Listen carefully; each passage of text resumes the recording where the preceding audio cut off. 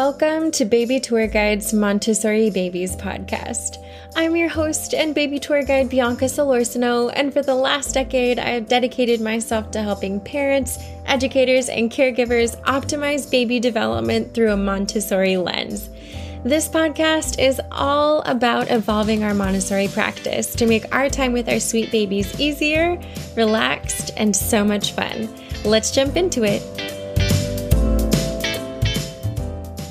Hi, everyone. Welcome to Season 2, Episode 13 of our Montessori Babies podcast. I cannot tell you how excited I am for this week's episode. I had the honor of having Rachel, Megan, and Laura from the Montessori Moms in the Wild podcast on our show today, and we got to chatting all about the expectations at home versus the expectations at school because they're also Montessori guides and teachers. So, before we dive into that interview and conversation, I want to go ahead and start with our quote for the week and also just a fun little Montessori baby tip, and then we will get right into our interview. And for today's episode and conversation, I thought that the perfect quote, of course by Dr. Montessori, is, "To assist a child, we must provide him with an environment which will enable him to develop freely." That's the whole quote.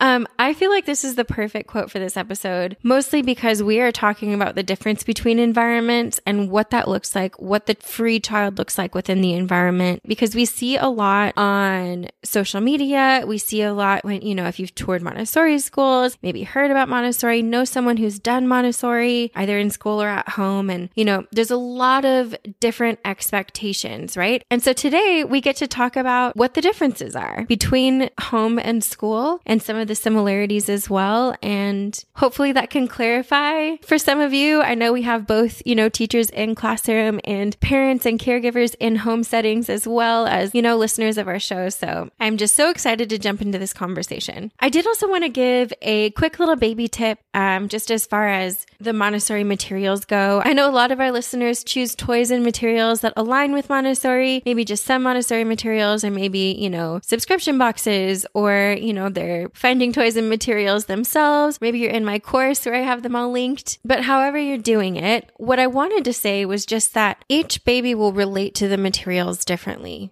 And the way that they use the materials may look different from day to day. And the reason I say that is because throughout my years, both in the classroom and, now at home with my son and also with the clients that I've had, helping them implement in their homes with their babies, children will be driven to explore the materials in the ways that their inner will drives them to explore those materials. And that will look different each day because, as Dr. Montessori said, the child is a new child every day, right? They learned so much yesterday. What they're going through today might be very different as well. They might be newly emerging into a different sensitive period, or they might be really teething, like my son, where, he's a delayed teether. And so he just got his first 3 teeth, his 2 bottom, and then the top's coming in, and his gums are just swollen all over. And that's making him a little bit more angsty, right? And so the way that he is exploring his materials is a lot more angsty, agitated, Like, for example, he was doing the ring stalker today, and he was trying to put the ring on. He got all upset and kind of like threw the ring down. And I just kind of sports casted and just said, "Oh, you got upset and you threw it down. I'm going to pick it back up. Look, this is the hole," and we just kind of moved on, and he tried again and he tried again. But that's kind of what I wanted to say, was just that the way that they relate to their materials and their environment and really everything will change from day to day. But the reason I say the material specifically is because, of course, in Montessori, there's the idea of the lesson, right? There's an initial way to show baby how to do the material. And then from there, the idea is they will practice, work, play to try to do the material in the way that it is done, right? And because all the materials in Montessori typically are self-correcting, so they can kind of figure it out on their own as well, right? That's the problem-solving mind, the working mind that will try to aspire to use this material in that way. But because of the variables that, each child has every single day, I just wanted to say that if your child is experiencing, something different, something new in the way that they're relating to their materials, it's incredibly normal in both the classroom and the home settings. So on that note, let's go ahead and jump into our interview with Laura, Rachel, and Megan of the Montessori Moms in the Wild podcast. So these ladies are truly incredible. They are 3 trained Montessori guides and new mothers, and combined, they're trained in ages birth to 12 years old. Their podcast aims to serve caregivers who want to learn about Montessori philosophy, but also want a bit of lightheartedness when it comes to the ups and downs of parenting. And they're super, super funny. I loved chatting with them. So let's go ahead and jump into our interview. Okay, thank you so much, Rachel, Megan, and Laura of Montessori Moms in the Wild for coming on my show. I'm so excited to chat with you guys again. To start, can you please tell us a bit about each of your histories so our audience can get to know you? Yeah. So how much history do you want? Because we want all there's the a lot of it. There's so many scandals. No. Okay. So I'll just start then. I'm Laura. I'm currently a mother of 1, but like super soon to be mother of 2. Like super soon. Any minute now. I'm over here drinking my raspberry leaf tea. I'm eating dates. I'm ready to go, guys. I am ready to go. I don't know if he's ready to go, but I'm ready to go. Hey, you're 37, right? You're 37 and 3? Yeah, 37 in 3 days. So my daughter came at 38 in 3 days. So like, but I'm trying so hard not to get it stuck in my head. Don't do that. Because then I'm going to pull a Rachel and Megan and just weep openly when I'm pregnant for longer than I thought I was going to be.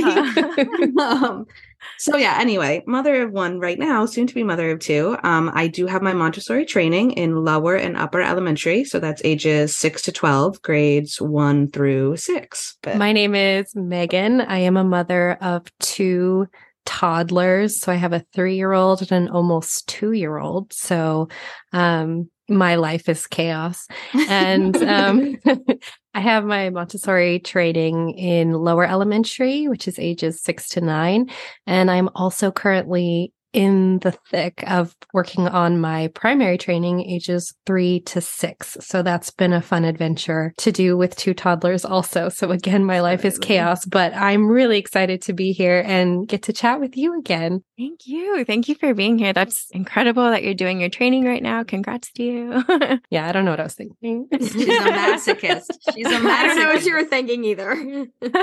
I'm Rachel. I am a mother of 2. I have a 9.5-month-old. Yeah, little girl. And then I have my little boy toddler who just turned 3. So also in kind of the thick of it right now, but enjoying every second. And I have my Montessori training in infant toddler, which is birth to 3 years old. Amazing.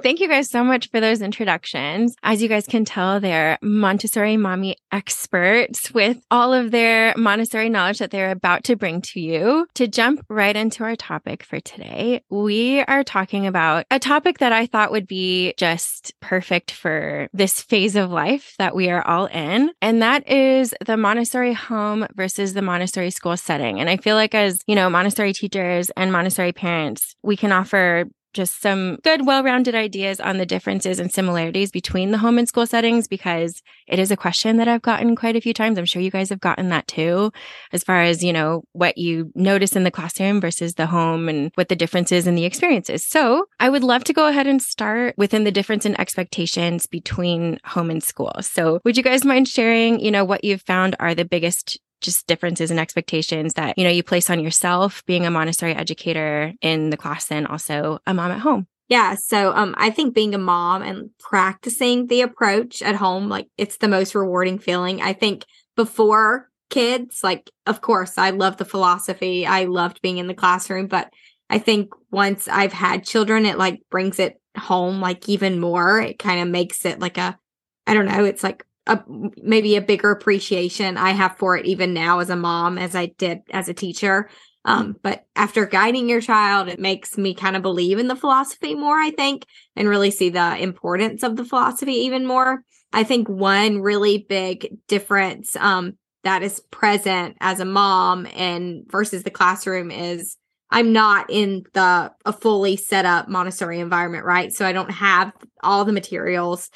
I don't have like the classroom with all the tables that are perfectly sized for my toddlers or infants. And life is busy, right? I know you have a baby too. So life just looks different. It's busy than a classroom environment.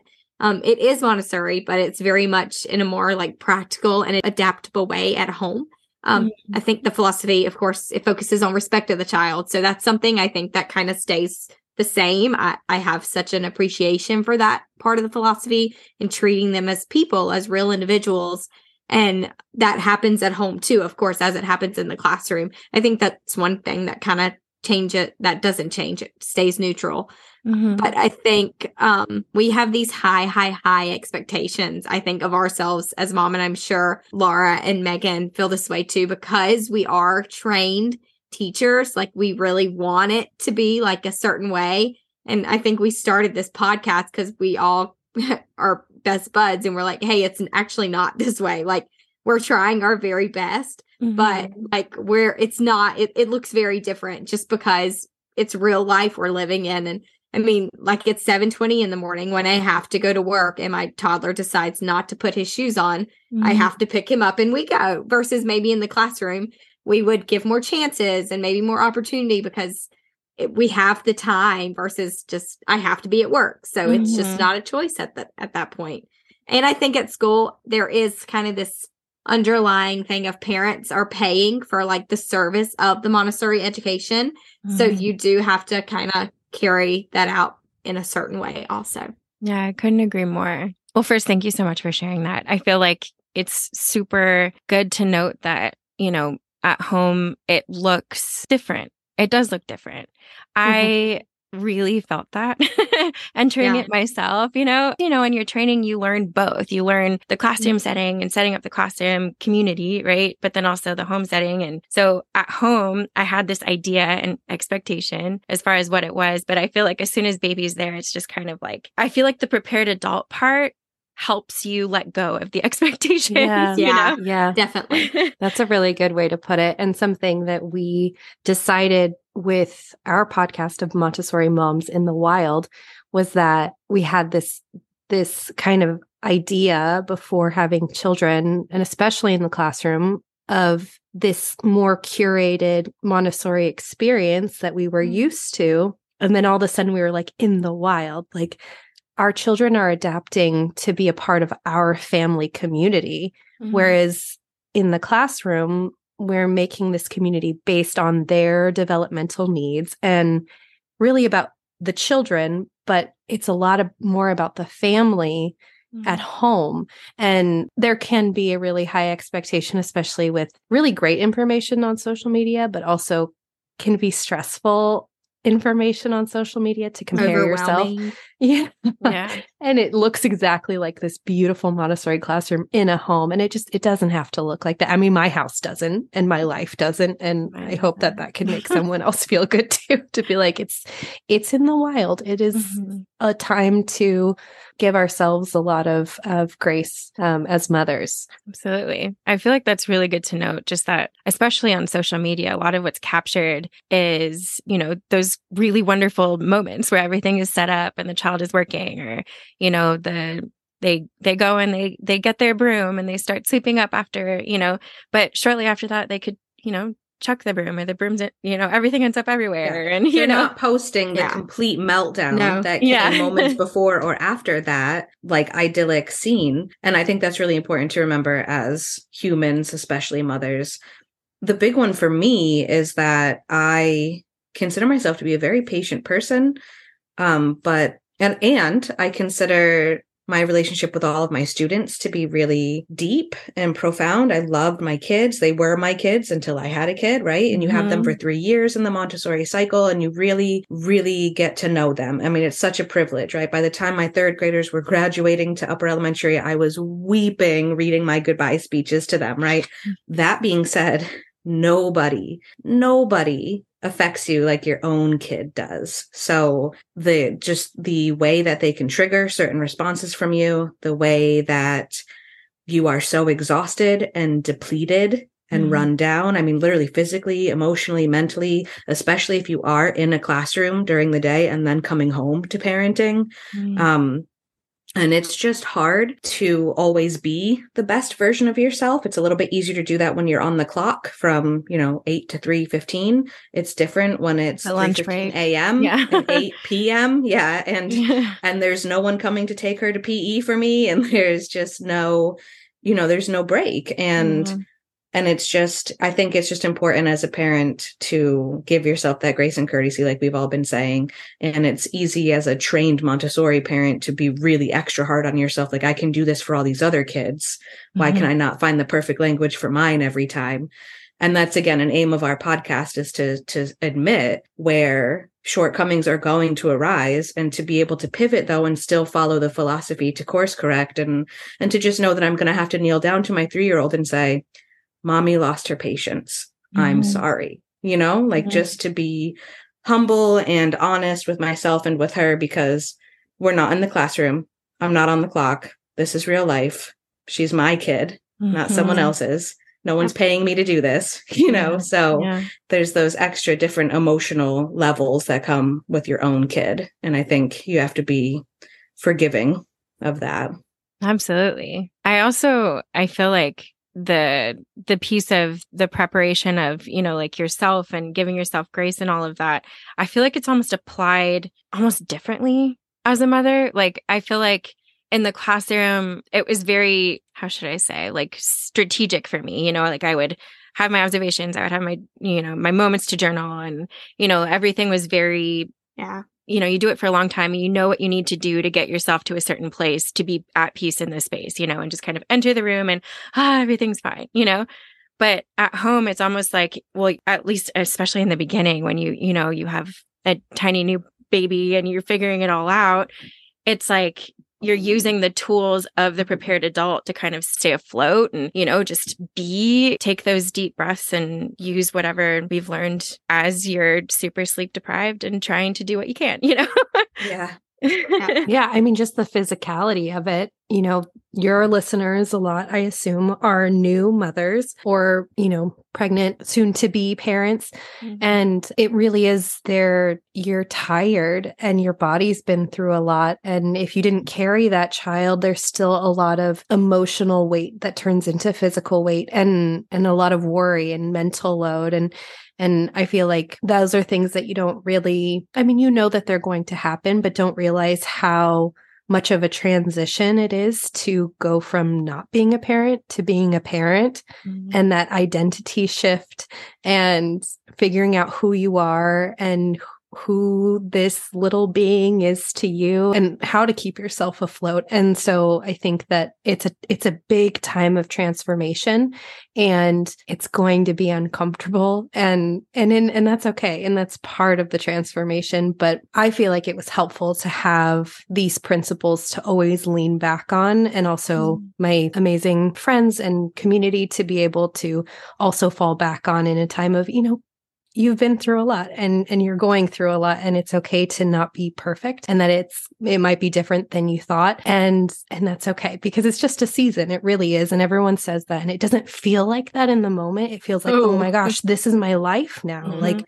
I remember my daughter was 4 months old and she wasn't sleeping anymore. I mean, not that she was really sleeping before, but she really wasn't sleeping anymore. And I had this moment of like, well, this is this is forever.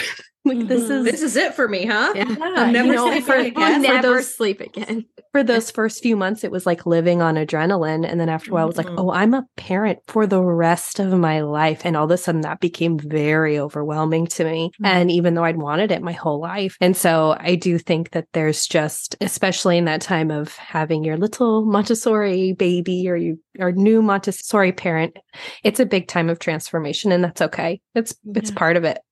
Absolutely. I think the guidance that you guys give is so relatable. And I feel like the underlying, idea of it being just raw and wild and new, as you guys are in the wild, is so real. And yeah, I appreciate you guys sharing that. So on the expectations topic, I feel like as a guide in the classroom, as an educator in the classroom, you have, written ideas and observations and stuff as far as what materials you're going to put out, what your flows are going to look like within your space and stuff like that. Are there differences between those expectations that you set for your children at home? Well, so I'll start on this one. So the classroom that I taught in was first, second, and third grade. So that's, my kid is not there yet. My daughter's 3, so she would be in a toddler classroom. Mhm. And I've subbed in a toddler classroom, but I haven't taught in a toddler classroom. So I can't say that my expectations of my students and my child are quite on the same level yet. But I can speak to some of the kind of overarching concepts. So we talk a lot about how the most important parts of being Montessori really at home have nothing to do with the materials and the lessons and the shelves and stuff like that. Has everything to do with respect, following their lead, fostering independence, all of that I would have offered to my 6 through 9-year-olds. I am still absolutely doing with my own child at home just as consistently as I would have in a classroom. Where I don't have the same expectations is she might not put her work away perfectly every time. And I'm not always going to obsess over that and be like, no, you need to go back and do it this way. She might not always interact with something the way it was intended per whatever lesson I had in my mind. Not really going to hold her to that, especially because my kid does go to a Montessori school. She's getting that all day. I really don't need to be pounding that at home now and giving her lessons and making this intense academic experience for her when I know she's putting that work in already. And home can kind of be a place where she gets to be a kid, still a respectful kid, still an independent kid, but not necessarily an idyllic student of a kid. I'm not looking for that in her. And yeah, I think those are some of the kind of the big expectation differences, if she's just needs to have a big emotional release for a while, then we'll just sit together and do that. And that's a luxury that I don't have in a classroom normally. I might have to call someone else in to either take over for me or take that kid or whatever it is, where I can do that with my own child at home. So there are pros and cons, but I certainly wouldn't expect her to act like she does in her classroom all day at home because she's not in her classroom. She's at home, but yeah, this is your safe space to have the big emotions, to test the idea of being disrespectful, right? To all those things. But my expectation that we're going to come back to those really important concepts is still always going to be there, but I just might not approach it the same way or with the same ferocity as I necessarily would in a classroom between these fixed hours of the school day type of thing. Does that make sense? Yeah, absolutely. I really, really felt what you were saying as far as, I think you worded it, the luxury of being able to kind of sit and be with them for longer periods or, whereas like in the classroom setting, you have assistants and, you have guides around who are, helping said children kind of depending on the classroom, but at home, I really felt that recently as far as like napping approach and being able to just kind of just sit and have him like be, on his bed for a long period of time, whereas like in the classroom setting, it would be like, okay, we're not going to wake up all of the other 7 children that are sleeping on their floor beds right by them, Exactly. You've got somewhere between 12 and 25 other kids in that room that you're equally responsible for. So you just don't always have the time that you would like to have for some of those things, but you can do that with your own kid to a degree, depending on what you need. Absolutely. Like Rachel earlier was talking about needing to get to work, like needing to be out the door. There are times where you still are in a time crunch, but it's just not the same as when you have an entire classroom full of kids. Yeah. And something we talk about a lot too is having consistent expectations for your child, whether you're in a classroom setting or whether you're at home. And something that I like to talk about a lot and something that I practice a lot at home is that if I can't hold a boundary consistently, then I don't enforce it. And so there are fewer things that I would expect at home because I can't consistently hold them to that. So something that Laura mentioned was like putting their things away. In a classroom setting, I do expect that if something is taken out, that it is put back away. Maybe it's not, depending on the age, maybe it's not perfect, but it is taken out and it is put back away. That's part of the work is that transition time as well. Whereas with my children, that's not something that I'm expecting because I can't hold that boundary all the time, and kind of taking out a lot of the friction and power struggle that can happen when you have too many rules. And I don't want this to be misconstrued because I'm not saying that it should be a free for all, but holding the important ones and kind of letting the rest go. For example, my children today we have a private fenced in backyard with about a half an acre, and they had no shoes and no clothes. And we're just running around. And of course, we would not do that at a school. Yeah. But there's just more freedom, I feel like, at home, because I want to make sure that when I say no, or when I am expecting something of them, that I can hold to that, and that they know every single time that I'm serious and that I mean it. If I say no, I mean it. If I say yes, I mean it, and that I'm going to follow through. So that's something that we talk about a lot, and I try really hard to do, is to make sure whatever it is I'm saying, that I'm able to follow through. That's wonderful. That follows the philosophy like to the T, you know? Okay, so would you guys mind sharing what you feel like the differences are between the expectations of your home environment and the school environment? I feel like this is a really good question because, like I said, there is more and more pressure to make from social media to make our homes look like Montessori classrooms. And I just want to say our homes are not classrooms unless you're homeschooling, of course. Mm-hmm. But the biggest differences would obviously be the materials, those that were actually created by Maria Montessori, that we would use in the classroom for, those more educational purposes. But more practically, there's a need and an expectation to keep the classroom prepared and complete at all times. Whereas a home, that's not always. We talked about all of the other things that you need to do in your life, and keeping a prepared environment always beautiful, complete, and age appropriate just isn't, it's not always. It ain't going to happen. It ain't going to happen, guys. Thank you, Laura. It's not happening. Just let it go. Mm-hmm. It's messier. It's more personalized. So a child has their own room, their own toys, for example, whereas in a classroom, it's more community. We share the materials. Everything belongs to everyone else as community members. Mm-hmm. And with a school, the materials, the activities, the furniture, the routine are completely built for the children where they are developmentally. But a home, there's a much bigger need to make the house accessible to everyone, not just the children.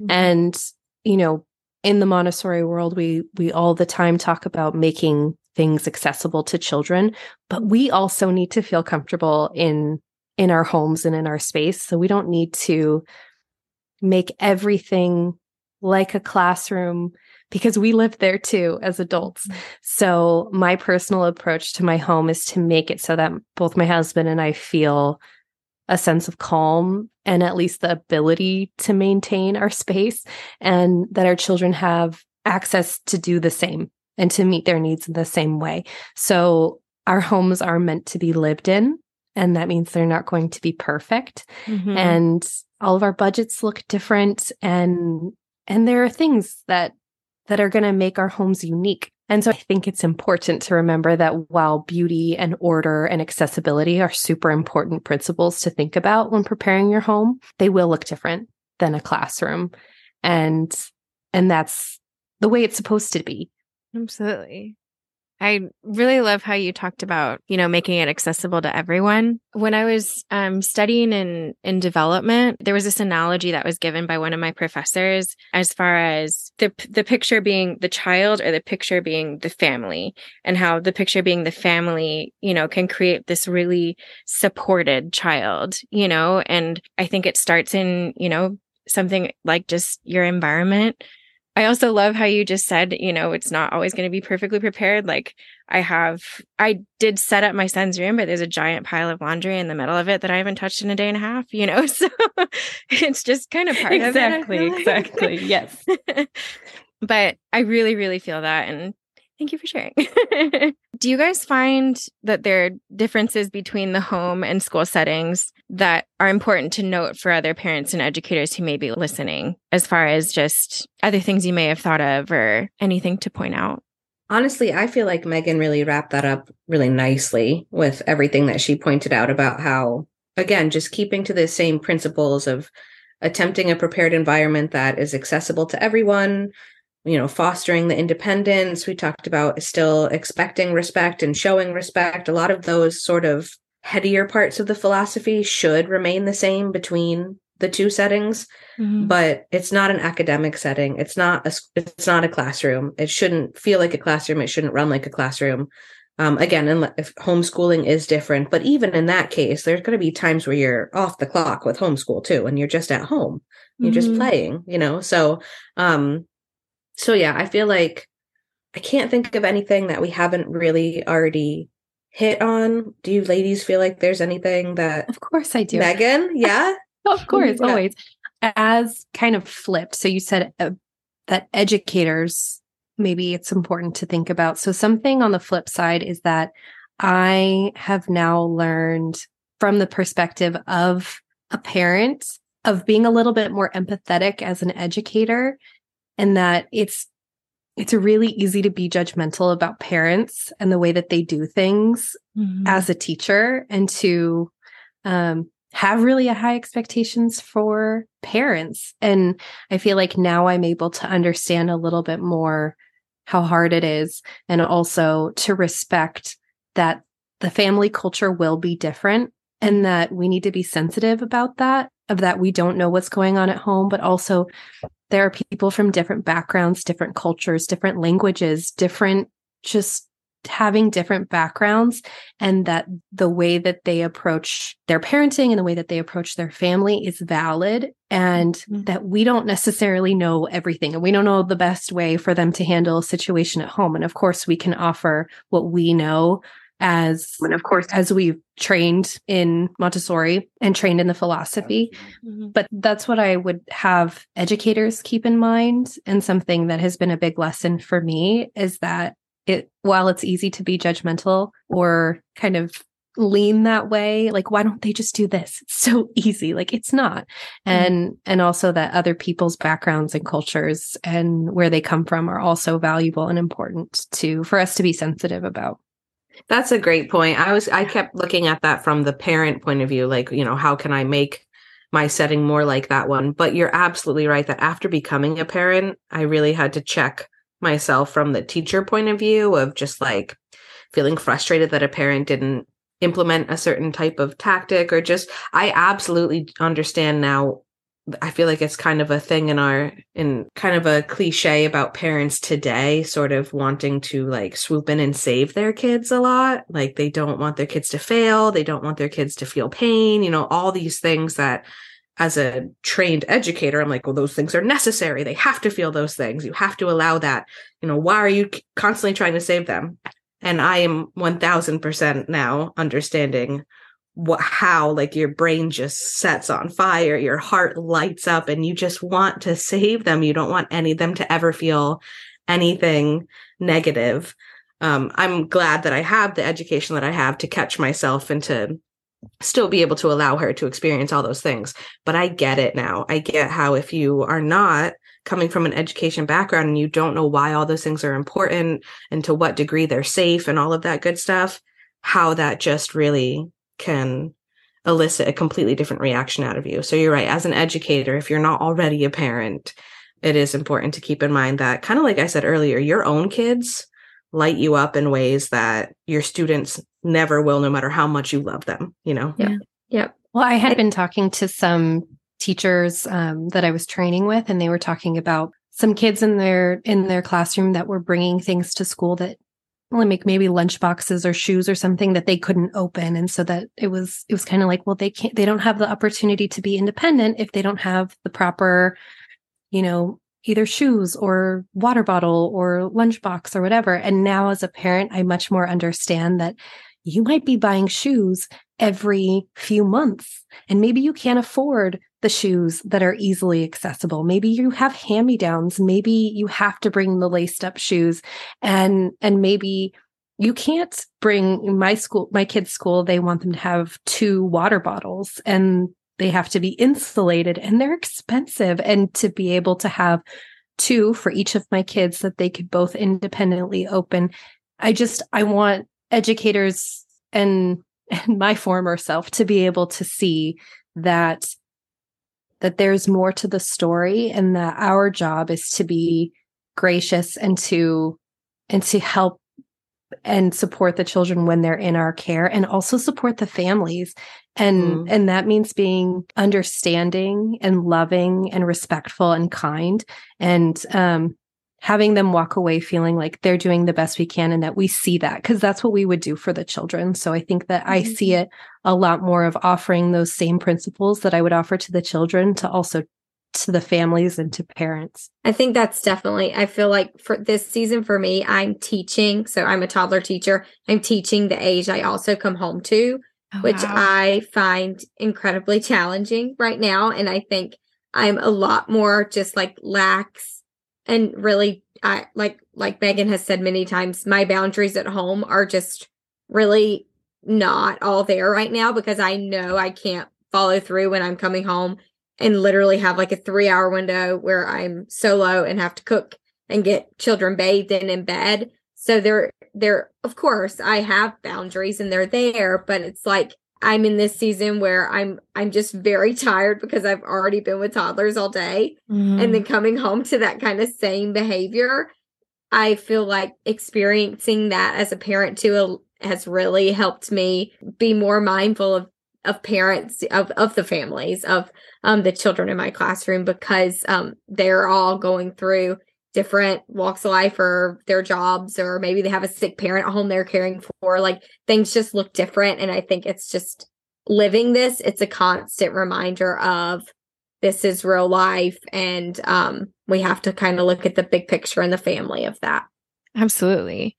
As far as the human element, as a parent, you get to be the one to show your kid the human side of the world. I have one of my best friends, she's in psychology, and I was venting to her at one point about just like, how I was nervous, and, my baby came early at one point. So she was talking to me just about, like my mental health and stuff like that. And I was just concerned about all of it. Your mind goes a million miles an hour and every thought flies through your mind. And she just told me at one point that what she had learned is that doing your best is the best for the child, because it's good for them to see you just trying to manage. It's good for them to see just the community flowing and everybody interacting, and things will be wild, from time to time. And it's good for them, so I found a lot of peace in that.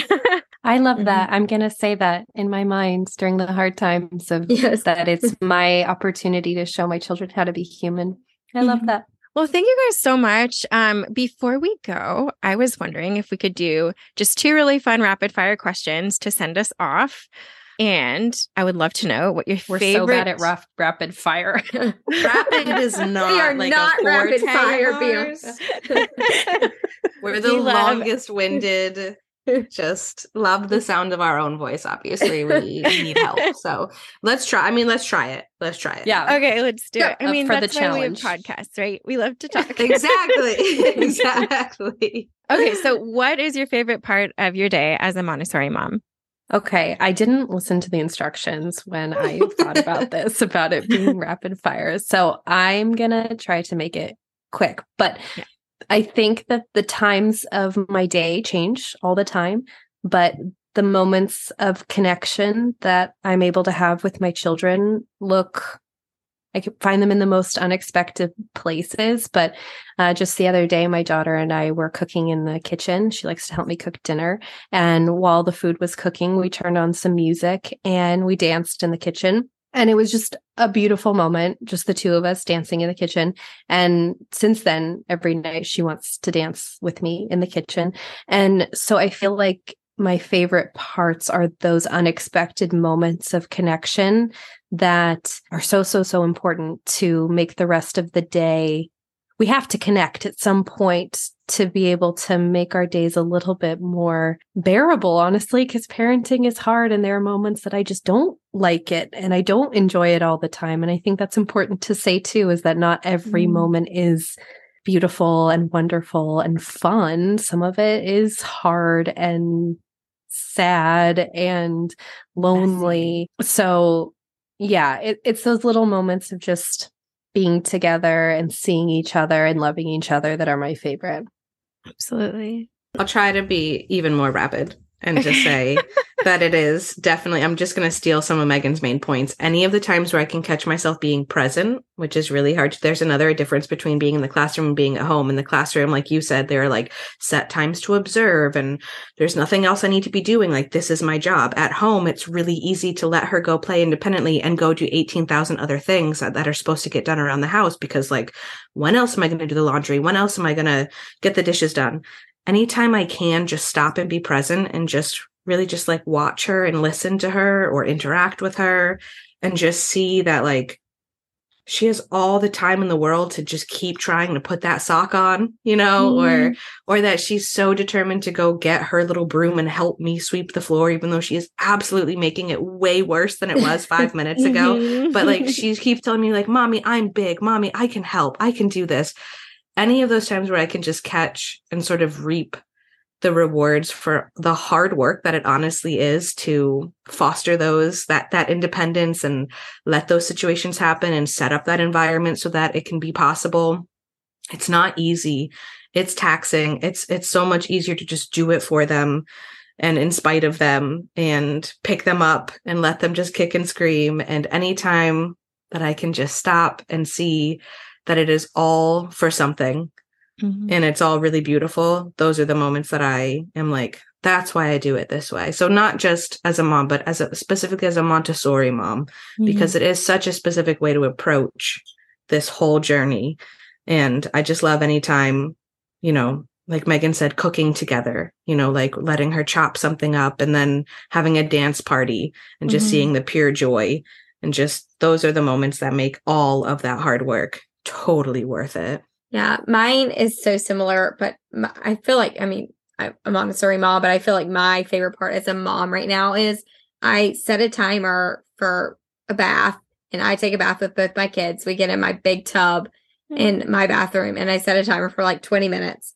And at that point, like, I put my phone away. Like, it's like, okay, like this is because it's really like my like sacred time, because when I get home, I'm busy cooking, I'm busy, you know, I've worked all day. So it's like this 20-minute time where I'm like, I am all yours. And like tonight, my toddler was, counting in Spanish to my infant and they're just giggling and laughing. And I'm just, it's just like the best feeling to just know, like, I'm here and I'm just surrounded by just you two at this moment. And I mean, it goes back to connection, that just connection piece of having that time together and seeing them just happy and making me happy just brings me joy. I feel like it's important, like after we all share those things, is that there's often a misconception that Montessori is all about independence and getting them to do things on their own, and that's the goal. And I think that something that we miss a lot is that connection is just as important, if not more important. So, even in a classroom, for example, if I was going to give a child a lesson with reading, I would write it out for them with a pencil and a paper in a little strip of paper just for them about something I know about them, something I know that they love, and that we'd make that connection together before I would give them work to do independently for them to read independently. So I think that that's something that we miss, especially when people first arrive to Montessori, is like, the best thing we can do is get them to be independent, but they're children, and that the biggest thing is for us to connect with them first in a meaningful way. So absolutely. I feel like it's super important to know, especially in regards to, the infant and attachment and all of that. One of the things that I've spoken about on our show is that the connection piece is essential for the independent piece, right? Because it's not like you're telling your baby just like sit there and, self-feed or, like, here's the broom, you go have it. No, you're there with them, you're getting on their level, you're connecting. All of it has to do with the connection, So thank you for sharing. On that note, as far as our favorite parts of the day, since we are Montessori guides, I would love for you to share what your favorite part of the day is as a teacher.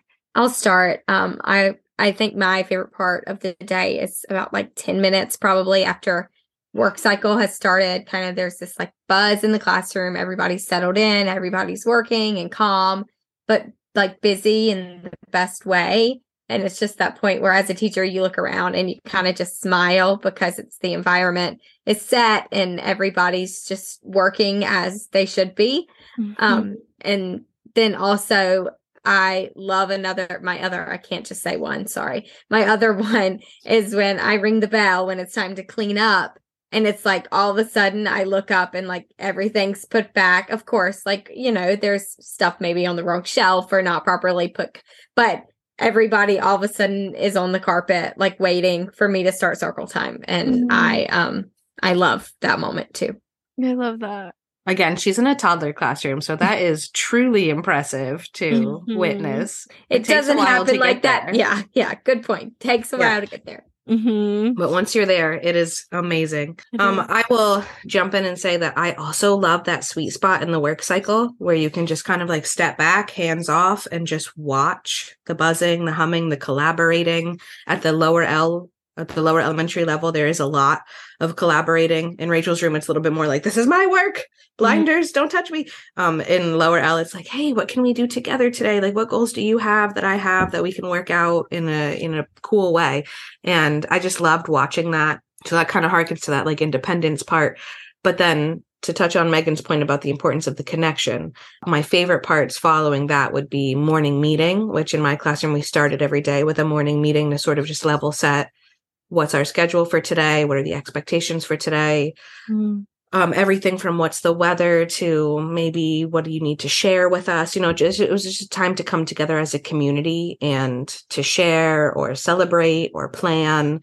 And then really similar to that, anytime that we had a minute to all get together and do a read aloud, and we got to sort of like conjecture about what was going to happen next or share like what was important about that story or what did that story remind you of, and just any chance that we all got to sit together and just be together. And it wasn't necessarily a specific lesson. Sometimes it was, but it never felt like it was because it was just so fun to just chat, and connect, like Megan said, the connection. And that really, I think chronologically, I probably should have started with the group times before the work cycle times, because without that connection, you won't necessarily get to those beautiful independent buzzing moments. But all of that together, any of those moments in the day were always the times where I was like, yes, this is magic. Like this just is magic. It is that Montessori magic. I think there's a Montessori quote about, the children working as though the adults didn't exist or something like that, right? Yeah. It is magical. Yeah. Anytime someone could walk into the classroom, like, our director of admissions would bring through a tour, and I could see them straining to like find the adult in the room. And that's a cool thing, like it's not even necessarily clear who the teacher is because the kids are just intrinsically going. They just know what to do when they're doing it. And to Rachel's point, it takes a little while to get there, right? That doesn't start on day one of the school year.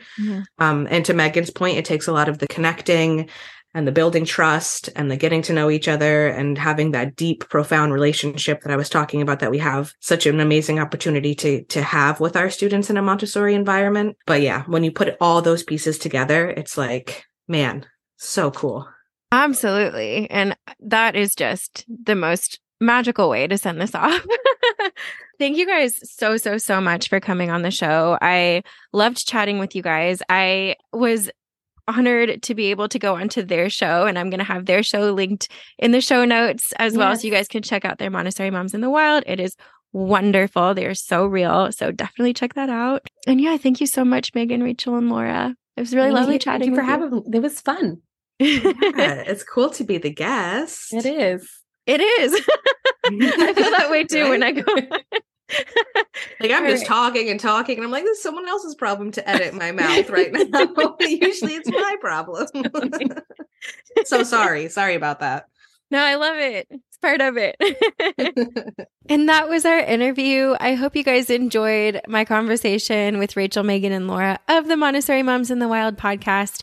I will have their show linked down below, as well as their Instagram. They share a lot of great info on there as well. And for those of you who are new to my show and looking to start Montessori in your home with your infant, if you're expecting or if you have a baby at home, I have a great new masterclass called the 6 Steps to Begin Montessori with Your Baby that gives you all the foundational steps that you need to successfully build that child-led Montessori experience that works for you and your family and your lifestyle. So check that out. That is also linked in the show notes. And yeah, that's about it. Thank you guys so much for listening to season 2, episode 13 of our Montessori Babies show. And I will catch you in our next episode. Bye. Hey, it's Bianca, your baby tour guide here, hopping back in to say thank you again for listening to this episode of Montessori Babies. If you'd like to support your baby's earliest and most important years the Montessori way, I have a totally free masterclass that teaches the 6 essential steps to begin Montessori with your baby that gives you the exact, seldomly spoken about steps that I created after over a decade working with Montessori babies, families, and caregivers. You can register via the link in our show notes or in my bio on Instagram @BabyTourGuide. Also, if you're enjoying my podcast, I would absolutely love if you'd leave a review to help other parents and caregivers find and join our community. Thanks again for listening to Montessori Babies, and I'll catch you in our next episode. Bye!